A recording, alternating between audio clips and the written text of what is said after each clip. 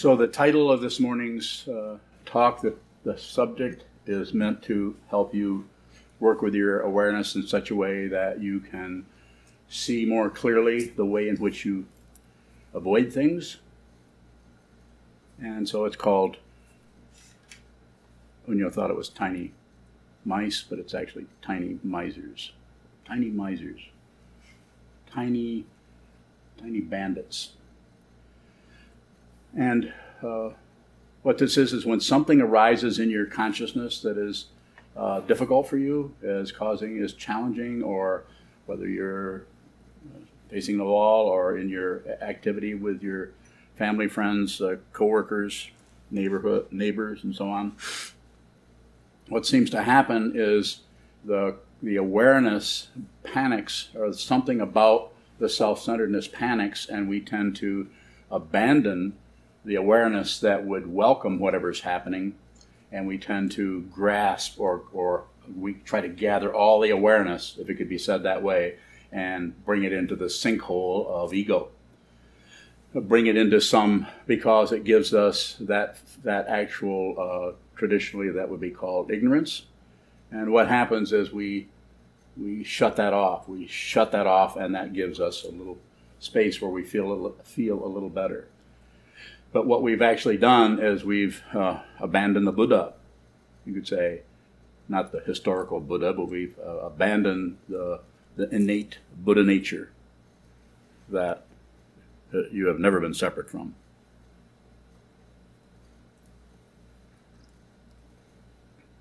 So the idea there is to, of course, practice a lot so that you can see how you do that.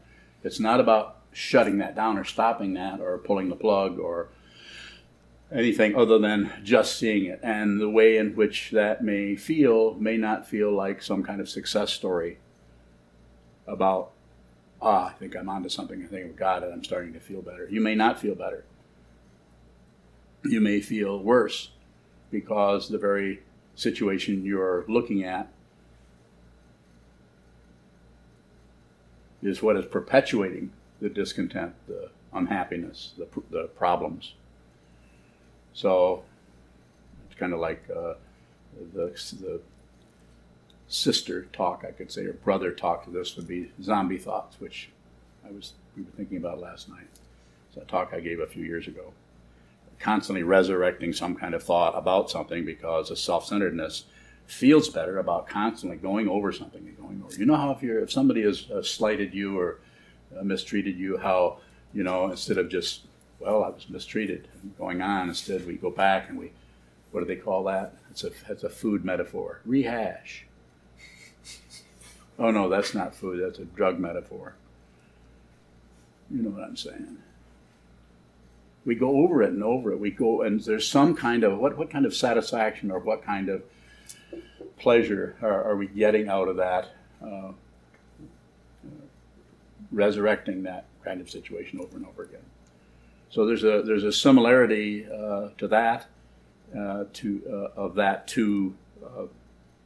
that aspect of the thinking process that is very greedy about staying in control, very greedy about staying, about getting the awareness to stay away from the open dimension, which is frightening, and coming in and bringing that awareness, that energy, that spaciousness, and bringing that down into some kind of labyrinth we call samsara, or ego, or I want this, I don't want that, I like this, I don't like this, should go, this should last, more of this, less of that, 3 poisons, around and around, the 8 worldly dharmas of success and failure, so on and so forth. So bringing our attention into that dynamic, into the concept of it, you could use that concept, and maybe that concept wouldn't work for you, but maybe there's something else that would work better. That's why we have concepts, is so that we can reprioritize our attention, our awareness, our understanding to go to the area where the difficulty is being generated, or is being ignored, or fueled, however you want to say it. And the interesting thing about it is we don't have to fix anything. It might have the sense that something is wrong there. That's incorrect. That's adding to the confusion. We might have that feeling, but instead of treating it in the conventional way that we usually do when we find something that's a problem, by going at it and actually repairing it or fixing it, sealing it off, or because it is not dependent. It is dependently arisen, but it's not dependently arisen with the same kind of conditions that the physical situation, which are tied into what? Time and space. Actual spaciousness and actual distance between 2 points in time. The experience that you would have of that is just remember the last dream you had and notice how it had its own time, it had its own space, it had its own everything, its own reality. And it was probably fairly intense, if you remember it. Convincing. Even though the lucid dream, what we call a lucid dream of being awake while you're in the dream,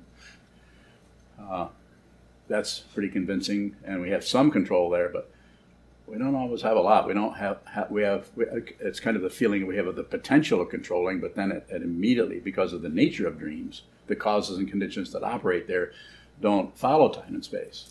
And the mind that is becoming lucid is trying to still operate with, I can go there, I can go here. It doesn't quite work that way because there's too many other operatives in there, too many other aspects of consciousness that are contradictory or not aligned with your intention to do this or do that.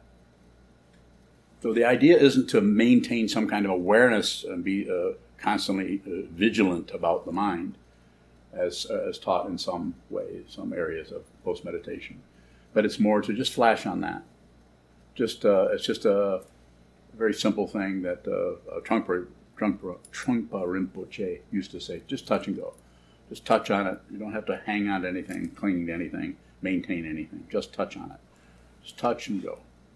And not touch and abandon, but just touch and if that continues for a while, then don't do anything. And if it drops off, don't do anything. But just what? Just be aware of what's happening there. It's an interesting thing that when you become more and more aware that there's no solid being here, that there's no solid person anywhere, and not only not here, but anywhere, everything becomes much more intimate. And any shred or shrapnel or parts or post-it notes of ego that are still around are going to shake. So it has to be thorough. So these misers, maybe you can put a better image, these aspects of consciousness that want control, want to stay in charge, and want to manipulate things to get a certain kind of outcome, mainly happiness or success or something like that. Those are actually part of the very issue that's being worked on. So they're not separate from the very situation that we're working on. That's why that's why ego is kind of convinced that it's getting somewhere. Shoto. I think that's been coming up a lot for me lately is seeing how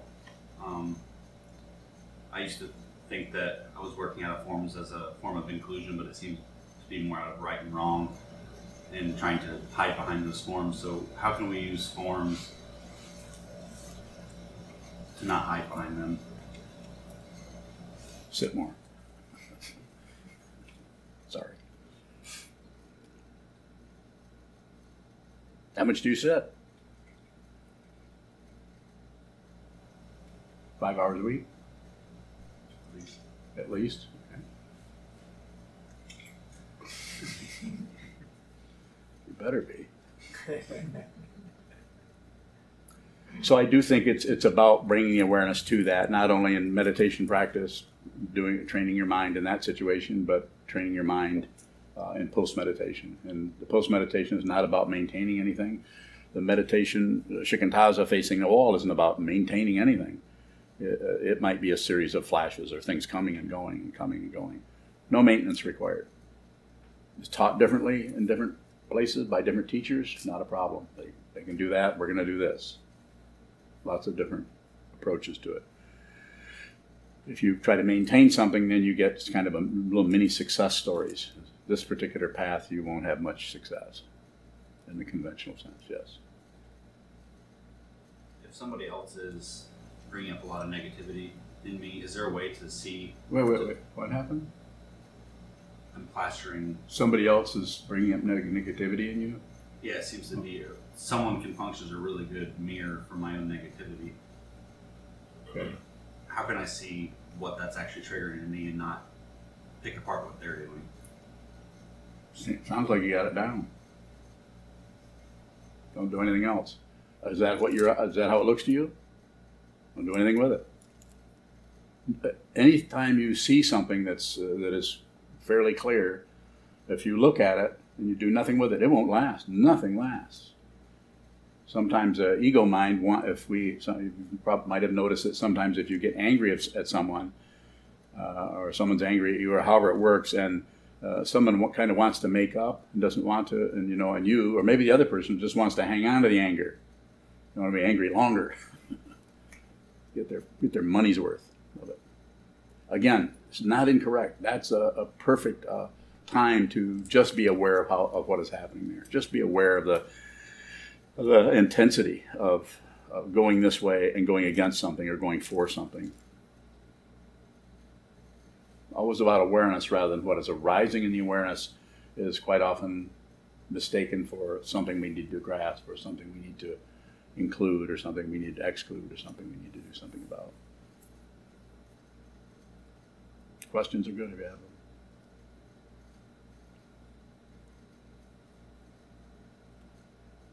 Andrew. When we're looking at a deadline or some time constraint, what is the pressure that shows up? Well, I just think it's just the deadline. I'm not sure what your question. For me, it seems like there's some emotion that arises. Like, is it a deadline I set? No. Is it a deadline that the Eno set? No. It'd be something I just made up myself. Danny? No, I'm not understanding what. It's a deadline. And we all have pressures. Something we've set something up. We've set it up, or we were agreeing to do something, and then it's getting closer, and we still, we're still goofing around doing something else. I notice a few people grinning. The goofers are rounders. Is that just a results mindset? Like, what causes the franticness in relation to? Feeling frantic? Sometimes. Without, you and I could talk about it personally or something and maybe take it another direction. But as a response in this situation, I would say it's a Dharma gate. In other words, it's an area that you could look at without trying to solve it, without trying to, analyze it too much. Quite often when we try to solve or analyze something, we actually miss the very texture of that situation. We miss that because it doesn't feel very good to look right at it. It feels better to look at a concept about it. Even looking at the word pressure, like as soon as you look at something and it comes up like that and you say, where's that pressure coming from? You actually left. To say where's that pressure coming from is to look away. You're treating it in a way that it's some kind of thing that has an on and off valve somewhere. Not that it doesn't, but if there is an on and off valve, it's probably right in the situation itself rather than in some abstraction, in the fourth skandha, something like that. More? What do you mean by right in the situation itself? Just that. Right in. Don't abandon the texture of the situation and go to some other thing. Like don't allow the grasping aspect of the self-centeredness to take you away from that situation, because how that situation is going to look is probably going to be threatening to that aspect of the mind that is the big problem, which is mistaken identity, that we think we're a separate being. And so anytime you look directly at anything without going this way or that way, or evaluating and doing anything with it, then it becomes mirror-like. It starts to show you the way in which the mirror may show up may not be a pretty picture. It may be showing you how much confusion is going on there in your consciousness, which you may have to look at. Trungpa Rinpoche's way of helping people to get to that was as the idea of a willingness to be a fool, a willingness to not always be concerned about one's reputation or one's, just a willingness to have a sense of failure happening. More. Sato. A lot of times, I'll bump into those misers in the heat of a moment. How do I stay with it to observe it without clinging to that? So the way we stay with it is to just touch on it and then don't hang on to it. If you hang on to it, it actually starts to turn into something else. It turns into a success story, or it turns into a failure story. I can't do it. But just touch on it and let it go. It's like it's not a dismissal, and it's not a disrespectful to the situation. Like, I don't need to think about that anymore. But just touch on it, because usually, when I say usually, I don't know if that's even particularly accurate, but it's more like there's just that instant, just that first situation. It has the most actuality. The texture is actually in that first situation. So just touch on that, and that's why it's a post-meditation situation where, as you're living your life and you're doing this, you're pushing on that, someone's pushing back, you're noticing how you're feeling about someone's pushing back, and then things are arising there, and just flash on those. No maintenance going on. More? Jesse? Is awareness something that can be willfully brought into a situation?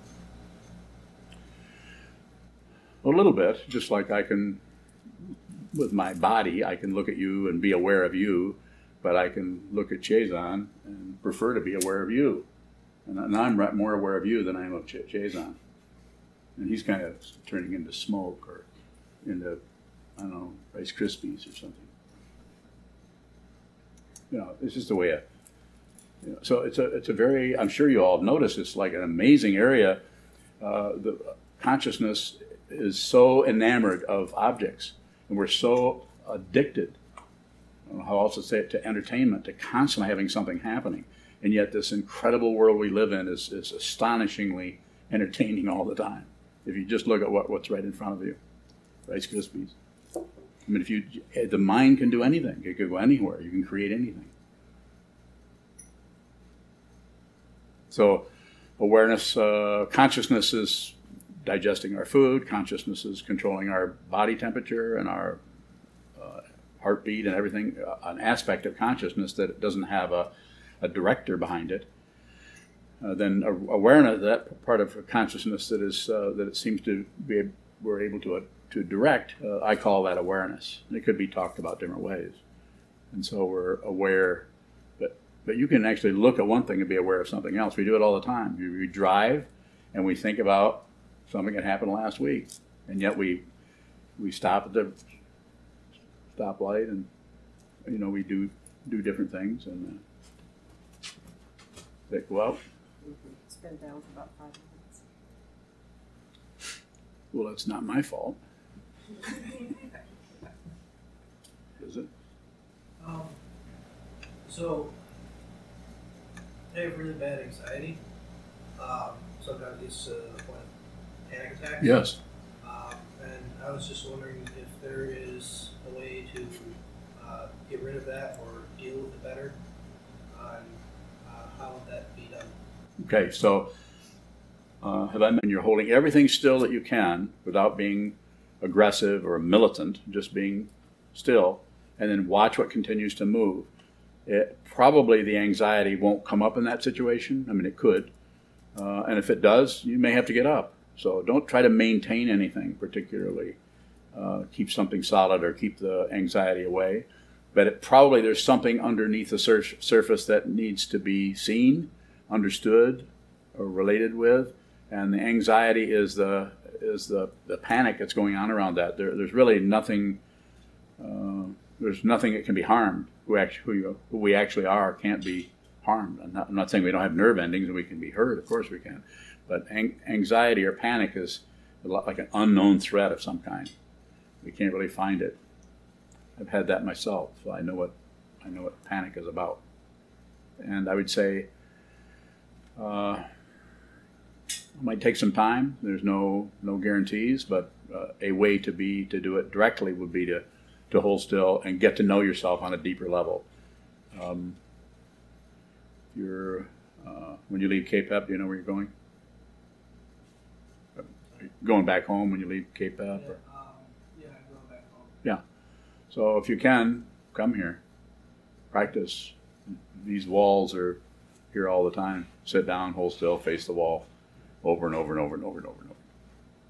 It's just a way of training that aspect of the consciousness to see, rather than to constantly think and think and think and think and think. The thinking goes in circles, and eventually, there's kind of a realization that something's endangered here, and we're not able to protect ourselves from it because we don't know what it is. So find out what it is. You have to find out. I can't pour, as the metaphor is, pour a bucket of clarity into you. You need to find that yourself. I'll help you. If you want my help, I'll help you. Everyone here will. What is your name? Sorry? What is your name? Mike. Mike. Good. Anything else? No. Okay. Further questions? Do we get back on the thing?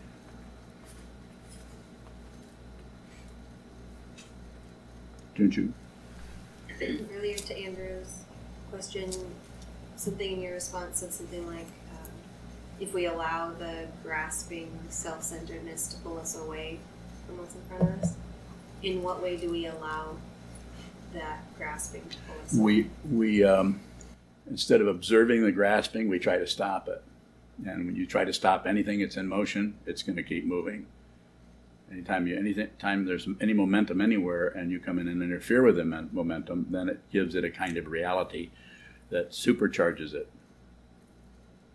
This doesn't mean that we run away. And my way of saying this, I've probably said hundreds of times, is don't push it, don't pull on it, and certainly don't distract yourself or look away. It's very hard to do that. That's why we have this kind of a mind training where we sit down, hold still, and just practice just receiving things, receiving thoughts, receiving feelings, receiving emotions, receiving memories, and so far as we can, not adding anything to it. And that way we get to know the grasping part of the mind very clearly.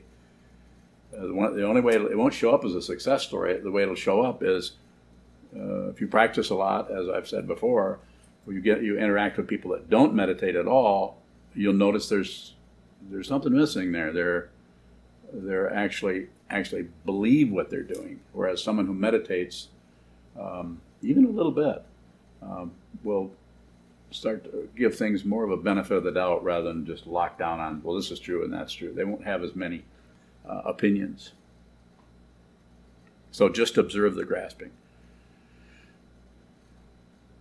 If you just observe it and you don't add judgment to it, I shouldn't be grasping. That's not observing the grasping. That's abandoning what's happening and opting for determination about it that causes the self-centeredness to get a little bit of nourishment. At least I know I'm doing it. Kind of idea. More? When we've already judged or said, why is this happening, or this is happening again, how do we just observe that? How do we do what? How do we just observe when we've already Yeah. had it? Look at everything else that's occurring now. Include stop. When I say stop, I'm saying just include. Your heartbeat is happening. Your breathing is happening. The feeling of your kneecaps, if your hands are here, is happening. The air conditioner is happening.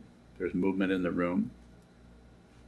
There's all kinds of, the six sense fields are being constantly showered with the objects that are in those sense fields. Just the taste of saliva is something that's happening, but we ignore that and opt for some kind of ragtag thinking process that's going in circles and making things more and more painful and difficult. Don't forget gravity is the one I say probably more than anything else. Just forget you're actually alive. You're a living being. You're here. You're here. Does the expectation of a result change or go away? It certainly changes. It may go away and it may not, but the one who was used to be in charge of all that is no longer a solid consciousness. There's no longer someone who's looking for something else. There's no longer someone who's looking for anything or wanting anything else.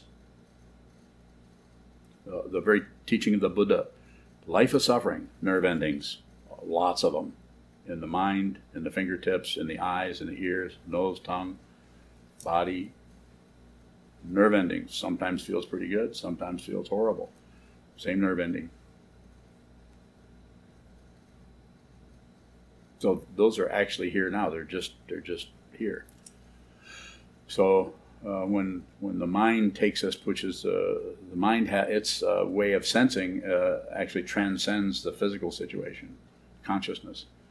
So the dimension out of which this whole situation appeared. So that's still open.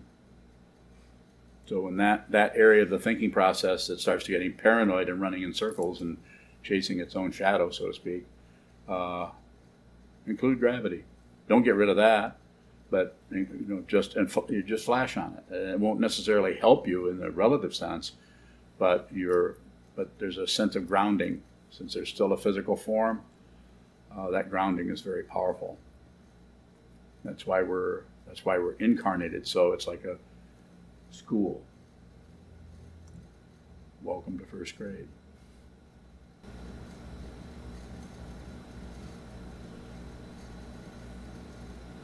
Further questions? We have quite a bit of time. Just wondering if you could say again what the tiny misers are. Well, they're misers. They're itty bitty. And the reason I say misers, it's that aspect of the consciousness that is hoarding, is keeping a hold of the awareness in the form of self-centeredness, in the form of the subconsciousness, in the form of pride, in the form of just self-love. And the way I'm saying tiny is a way of saying that is saying that you might not be able to find it as a full-blown situation. You might have to look and see there's a little tiny aspect of the mind. If you may not see it during post-meditation, you may see it during actual meditation, and then once you see it there, you might have an aha, you might not. There might not be any addition at all. You might just have an understanding that it's a very, very tiny area. And I mean because consciousness is so vast. So it's a very tiny area where somebody's shutting the door, something, some attitude, some zombie, or some, what do they call those other things? Shop owners, that's right. What? Tardigrades. Yeah, tardigrades. So something's being shut down there.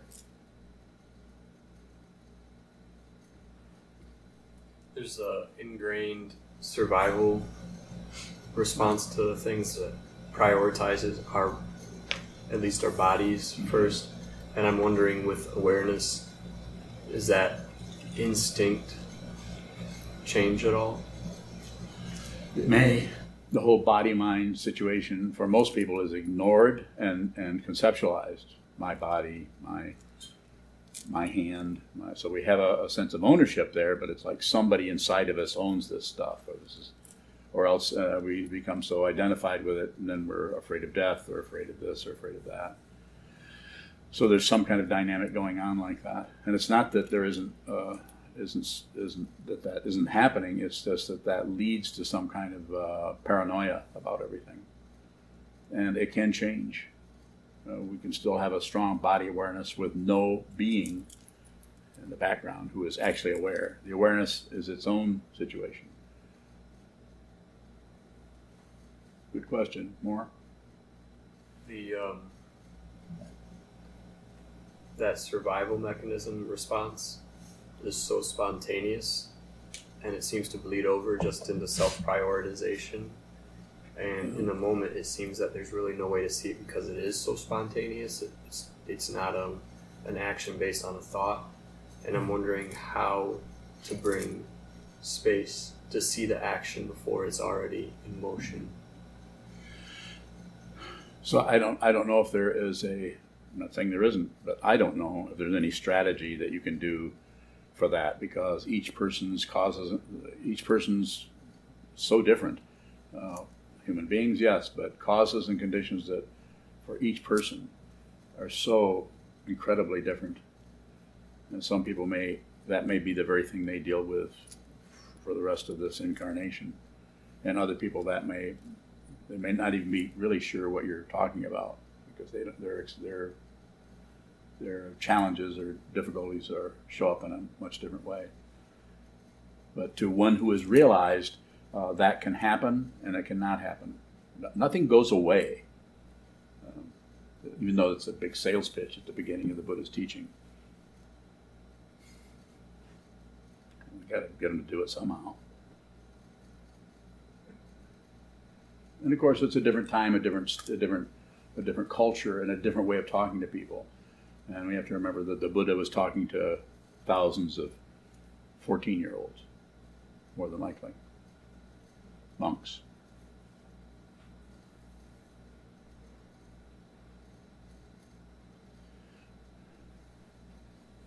It's very challenging for anyone who is working with the whole identity thing and the ego thing. We can see the obvious ways ego works in our everyday, bumping into other people and with our lives and with our successes and failures and so on and so forth.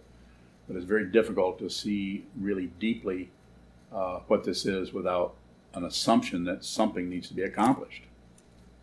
Something needs to change. Something needs to happen that is better, that makes this whole meditation situation worthwhile on some level. Didn't you? A question from Danny in Louisville, Kentucky. He asks, when you can see yourself clearly falling off the path, what is a good way to stop yourself and realign yourself back on the path? So that would be falling off the path or getting distracted by the world, however that may show up. I think just using simple forms. The way that I talk about this is to use the 4 reminders every morning. If your intention is to do this, then every morning repeat the 4 reminders, and you can get a copy of those through our website or by contacting someone. The first one is, first contemplate the preciousness of being free and well-favored, difficult to gain, easy to lose. Now I must do something meaningful. So probably not going to head out to the Best Buy.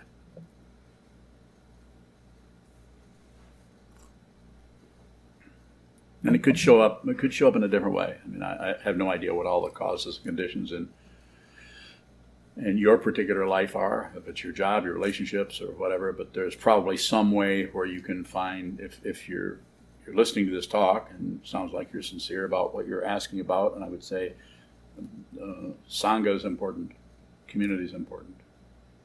The teachings are important also, but in some cases, Sangha is what's missing with a lot of people with their practices, having other people that you probably wouldn't be friends with at all, or you're studying the Dharma with them. You might not be, usually the people we're friends with are the people who really resonate with them, and even if people see that you're kind of crazy, they love you so much, they're not going to criticize you, because they like you. So, whereas Sangha generally hate each other. Sorry. Not a good joke. But with Sangha, we're actually working with all kinds of things. Everybody's working with their mind, so we're trying to respect a person's confusion rather than correct them. We're also trying to work with our own confusion without correcting it, but trying to see deeply how is it that we continue to act in a way that is harmful to ourselves, harmful to others, and so on. It's challenging to do that. And for someone in the Sangha to respect you enough that they're not going to give you advice about something you've not given them permission to do that. So it's a different kind of area. But Sangha, find a Sangha if you're down there in Louisville, Kentucky. That's might be challenging in that area, although I don't know. Keep tuning in. Further question? Shoto. The first reminder, that line well favored, is that talking about merit? I don't talk about merit too much because it's another labyrinth, and it's drawing conclusions and praise and blame and all that. But it's the way I talk about well favored is if you're here and you hear these kind of words about train your mind, find out who you are, and it's not about join this club, believe in this and believe in that, or do as I say, or as anybody says, but it's more about a situation where you're encouraged to find out who you are yourself. So, and if that makes sense to you on some level, then you can actually hear this. Then you're well favored because you have enough curiosity that even though you may have opinions and ideas and structures and may have been trained in this, that, and the other thing, or may have been raised Catholic or Mormon or anything else, somehow there's enough kind of openness there that you're in curiosity even, and you could even say some fearlessness. And I'm going to go look at this, even though my family says, they're living out of there probably, but you're well favored in that you're not locked in by the culture or the cage of afflictions that you might have been born into. I certainly wasn't helped in my situation. I don't know how I got into this room, but it wasn't because of my family, or maybe it was. Maybe it was a reaction to that. But it looks more like, I had Reader's Digest and outdoor life, and bowling, and beer drinking. That was my environment. So, yes. I've heard if you want to see your past, look at your body. Yeah. Have we earned the suffering that we're experiencing? What? This seems like... No. What? Have we earned the suffering we're experiencing? As far as cause and effect or karma, I wouldn't say you've earned it, but it's just cause and effect is a very impersonal situation. It just feels personal. But we personalize it as living forms, as consciousness arising in a living form as human beings. But who we are actually isn't exactly human. It's not exactly alien. It's not exactly lizards or mosquitoes. It's not actually that. This is temporary. More about that's a good question. Keep coming. When we're endeavoring to just observe, is there some endeavor to lessen karma? Well, I think we're trying to suffer less. We want to be happy. We would like to not have such difficulty in our lives. So there's kind of an intention to do that. And then we notice there's other people with difficulty. So we might want to help them also. I'm not sure. Yeah, go ahead. If we're trying to correct the suffering that we're experiencing, are we just perpetuating it? Well, you could be. It might be, rather than correct, if something is painful or difficult, rather than reach right into it and immediately try to shut it down and break it off or snuff it out, it might be good to, if there's time. I mean, if it's a bonfire, you probably don't need to think about it too much. It's hot. Fire burns. It's not an opinion. But if it depends on how it arises. Insofar as you can, try to look at it and see it or receive what is there without adding on to it, other than spontaneously thinking it's this or that or that, this or that. But rather than the calculating, figuring kind of thing, quite often that is based on hope and fear. It's based on a misunderstanding of the way everything works. More? Is our physical suffering included? In what? Like, if I have a backache, just look at the backache. I think so, yeah. Well, you probably noticed that if you have anything going on health-wise, and you talk to 15 people, you have 15 different ideas about what's happening, what you should do about it. Anything like diet. I sometimes say 10 people, and I respect all of them completely, and all of them think I should be eating something different. And they're all highly intelligent people that have examined and looked into things and so on, but they have different ideas about it. Go ahead. Can the ego hijack our physical situation to hide there? Already has. Otherwise, we wouldn't be here. Certainly has mine. That's how I know about it. But it's about awareness. It's not about getting rid of that. You can't meditate away your ears. You can't meditate away your skin color. You can't meditate away your karma. This is why I say, and others have said too, don't miss your life. Be here. Be genuine. But don't make it more confusing by trying to struggle with it or run away. Or don't make it more confusing by making up a bunch of stories, even if they're accurate, about why you're feeling this way, or why you're having this kind of a problem. It's because of my upbringing, or what I did, or this cause and effect. To go in and kind of reanimate all of those zombies. Go ahead. Further thoughts? Further questions?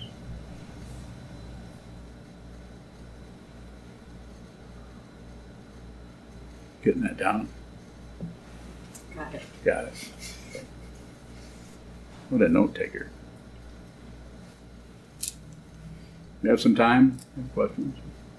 Robert? Anything? The animating zombies. Yes.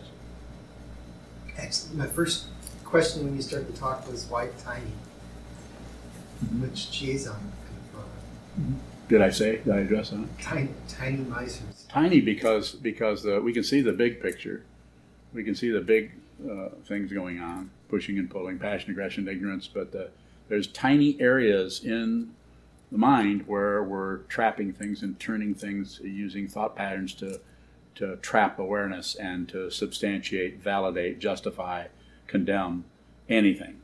And they're tiny, and they suck the, whatever metaphor you want, they suck the wind out of the sails. They take away the awareness that is necessary to just see what this is. Might be better metaphors than that. I was thinking, when you said tiny, I was thinking subtle. And the situation I was thinking of is when I'm actually feeling good and clear, usually because I've just gone through something emotionally that was pretty horrible, and I feel, oh, finally, I've connected with it, and I feel good. And that's when I get most confused, I think. Feel good part. Yeah, I don't know how to feel good. You don't know how to feel good.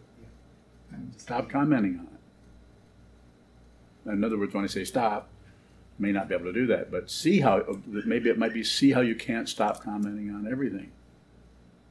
Yeah. I'm not accusing you of anything. I'm just saying that whatever experience arises, don't add. Have an experience, so the feeling that the ego mind will have is, I don't know what the hell this is. I don't know what I'm doing. I don't know where I'm going. I don't know who I am. I don't know. Just what was the Korean monk who's passed away, Seng Song, had a book called Only Don't Know Mind. It was his way of encouraging people to have a willingness to just be in an open dimension without having some kind of idea about who I am, whether I'm valuable, whether I'm getting ahead, whether I'm falling behind, whether I'm enlightened, whether I'm not enlightened. All the position picking and choosing of the mind is just like tiny skirmishes and tiny warfare and tiny misers, tiny bandits, aspects of the consciousness. I say tiny so that, maybe encouraging you to look closely at whatever's happening in your sitting practice or in your post-meditation.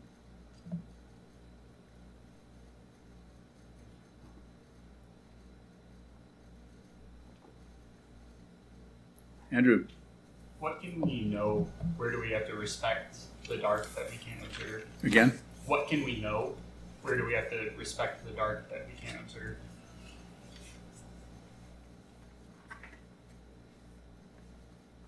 So if I'm understanding, I would say just whatever's arising, just look at it. It might be a feeling of dark or not knowing, but don't abandon it for something. It's like the joke of the person looking for their car keys. You've all heard that one. Or should I tell it again? The person's looking for their car keys under the street light. Where did you lose them? Over there in the bushes. Why are you looking over here? There's more light here. So stay in the bushes. Basically, just stay in the dark. Have a willingness to notice that your consciousness, your mind, your perception, your understanding seems to be getting darker. Don't correct that. Don't do anything with it. Just live your life. Just have a willingness to just be genuine, whatever feeling or emotion is arising. And of course, train your mind. Spend some time sitting down, holding very still, and watching what moves. Don't have to be a Buddhist or join Buddhism. As I've said many times, I think it helps to do that, because sometimes that structure, like the fellow, who was it, the fellow that called from Kentucky? Danny. So, like, you know, if you feel yourself going away from it, sometimes you need more glue, and that glue might just be a community. That glue might be a particular Dharma book or a particular teaching. I think for some people, especially people who are quite conceptual or intellectual, rereading and studying the 30 verses of Vasubandhu, really a powerful teaching, because the way those concepts are put forth are so powerful and talk about the nature of the mind in such a way that it resonates. Yes? No?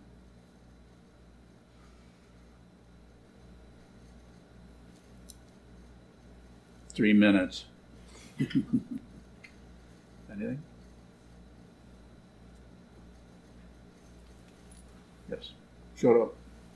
How does a Show up. Wrong. I know it was one of the Show brothers, but I didn't know which one. Schultheiss. Schultheiss. Go ahead. How does a teacher help us to see clarity if we have to see it ourselves? Keep going, keep going. Keep looking, keep looking. I think that's it. I think encouragement. That's what helped me. Just being encouraged by talking to somebody that you respect, and someone that looks like they might have some understanding maybe greater than yours, or might be a little bit more clear than you are. Maybe they've been doing this a little longer. And they tell you, you give them permission. You have to sit down in front of them and say, help me, or this is what's happening, what should I do? And then listen to that person, and that person probably is going to say, just keep going. Don't necessarily buy into the negativity that arises. Negativity is it's the nature of the path is the negativity. Everyone's going up a mountain, but everybody's mountain has a different kind of path, different kinds of crags and sinkholes and cliffs and tigers and bears. Yes. How do we walk up our own path on that mountain in a way that respects Sangha or community?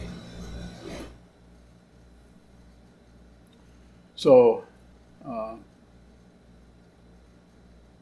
Sangha actually is on the path also, but their particular path may look different, have a different shape, be in a different area.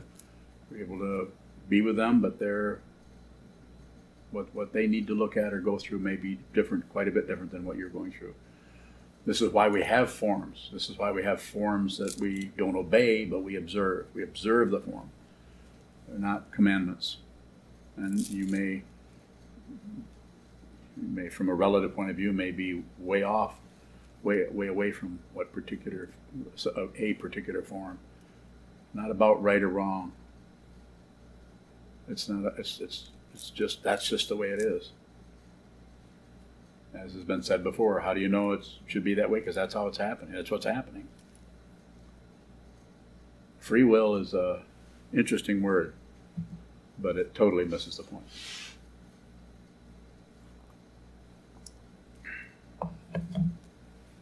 More?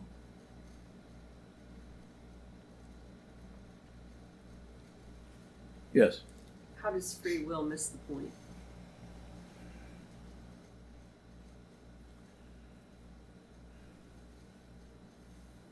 It misses the point because there's kind of an assumption that if there's free will, that you can actually, you have some kind of freedom to make choices And fundamentally, everything is choiceless, whether you realize it or not. If you're totally wrapped up in yourself and you're in love with yourself and you're just operating out of a crazy kind of karma that it probably will never see a zafu, let alone a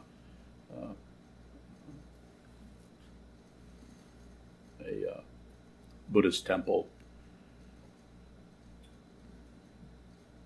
I still think that you're in charge of yourself and you're making your own decisions and you're deciding this is a good thing, that's a bad thing, constantly. But you're completely at the mercy of your karma because you haven't seen it. So it feels like you're deciding to do that. But actually, it's probably a action-reaction thing that is happening. Not wrong. I'm not saying I'm doing the same thing. I'm not free of that.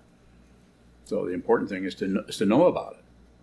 And then you might have a little bit more sense of humor about your life than thinking that you have some kind of say-so about stuff.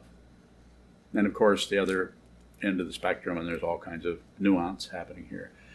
Someone's totally operating out of belief in a self, belief in their world, belief in control, belief in success and failure, the 8 worldly dharmas, and have no spiritual path whatsoever. Not wrong. That's just what they're doing, and that's choiceless for them. You aren't going to go in and there's no opening for you to come in and say, have you ever thought of training your mind? They would say, what? Training my mind? I'm too busy getting rich or whatever it may be. And then one who is, to go to the other extreme, one who is clear and realizes who they are and what this is, they also don't have free will because they're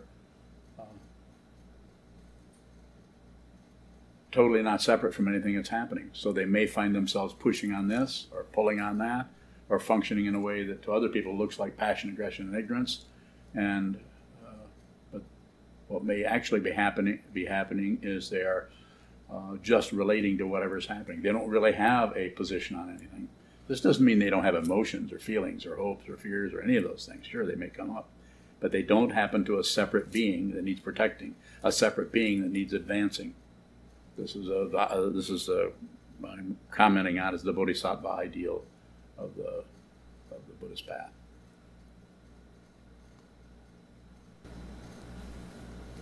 Is the tiny misers, is the concept or anything, the concepts surrounding it, does it have anything to do with fleas by the lion's roar? Say more. I mean, I know the image, but say more. It keeps coming up really strongly for me. I'm not sure. It seems like there's. I can look at tiny misers in a way that is illuminating ignorance, but it also seems like it's something that illuminates wisdom or clarity as well. Mm-hmm. That's the image that took him. Yeah. Oh, seems to be the same way. Yeah. So perhaps my idea there is to say tiny is that it can go on completely unnoticed, and there's an area where we're kind of closing down or we're grasping at something and hanging on to it, and it's tiny in relative to all the other things that are happening. That's my way of. And also, I got to talk about something. So talk about that. So but the free will idea is you're either tied into your karma, or if you're no longer seeing yourself as a separate being anymore, then you would be the metaphor there would be could be you're just kind of dancing with things. Things are coming this way and coming that way, and you're moving in concert with everything. You're no longer at war with anything. Even if war comes along, you don't fight.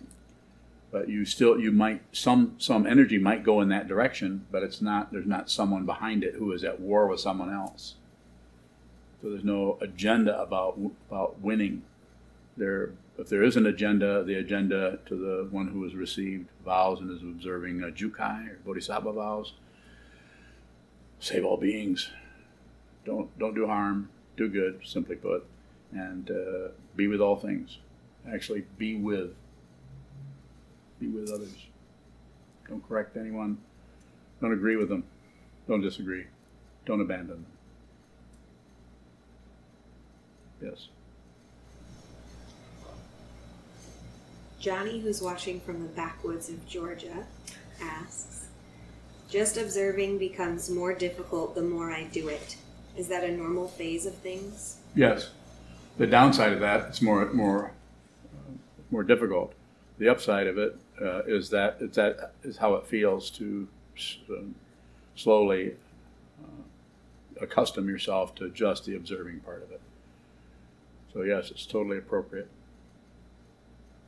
May never get better. May never feel good. Doesn't matter. From this point of view, if that matters, then we need to just start doing yoga or something. Read Patanjali or read Sermon on the Mount. Read Pogo.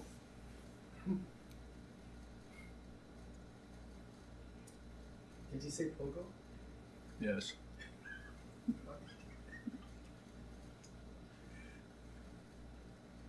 Has anybody read Walt Kelly's Pogo? Long time ago? How was it? Funny. Funny. And sad. It's funny and sad, yeah. Well said. One last question if you have it. You told Shoka that the teacher's there to encourage us. Yes. How can the negativity that we add on to something that we might not like that the teacher's doing, how is that encouragement? You're adding on negativity about me? Just, we might not like the way that you're encouraging us. Like when I hit you? Especially I haven't even used a stick yet. with blood in it too.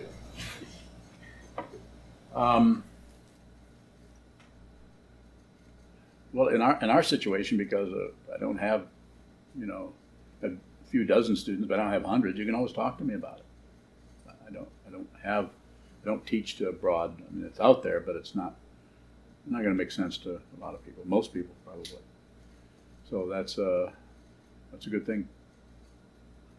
So you would talk about it. It's a mutual thing. This is not the guru chila or the teacher-student dynamic is not like this. It's this. If anything, if you want a metaphor for it, there's no demand being made over here. This is not 13th century Tibet or Japan.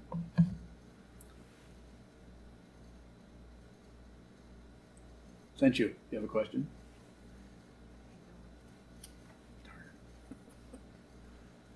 Okay, thank you so much.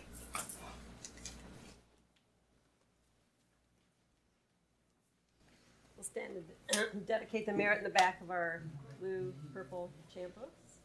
I'd like to remind everybody that next Sunday following the morning service at 1 o'clock, we'll have Jukai for Jesse Badgerow, and then at 2 o'clock, Jukai for Andrew Rockwell. So please join us if you can. We will Zoom the ceremony, and also remind everybody about the donation boxes that we have in the hallway. We appreciate your financial support. Thank you. May the merit of this penetrate into all places, so that we and every sentient being together can realize the Buddha's way. Ji-o san chi chi fu shi son mu sa mo ko sa mo ko ho ja ho ro mi.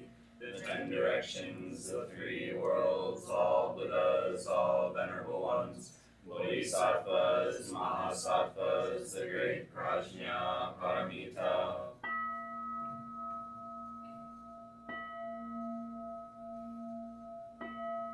O Buddhas and Bodhisattvas of the 10 directions of the 3 times, please hear us. Please come down out of the light and protect Sokokoji Buddhist Temple Monastery, our Sangha, families, friends, and visitors. Heal everyone who is unhappy, sick, or suffering, and fill them with light.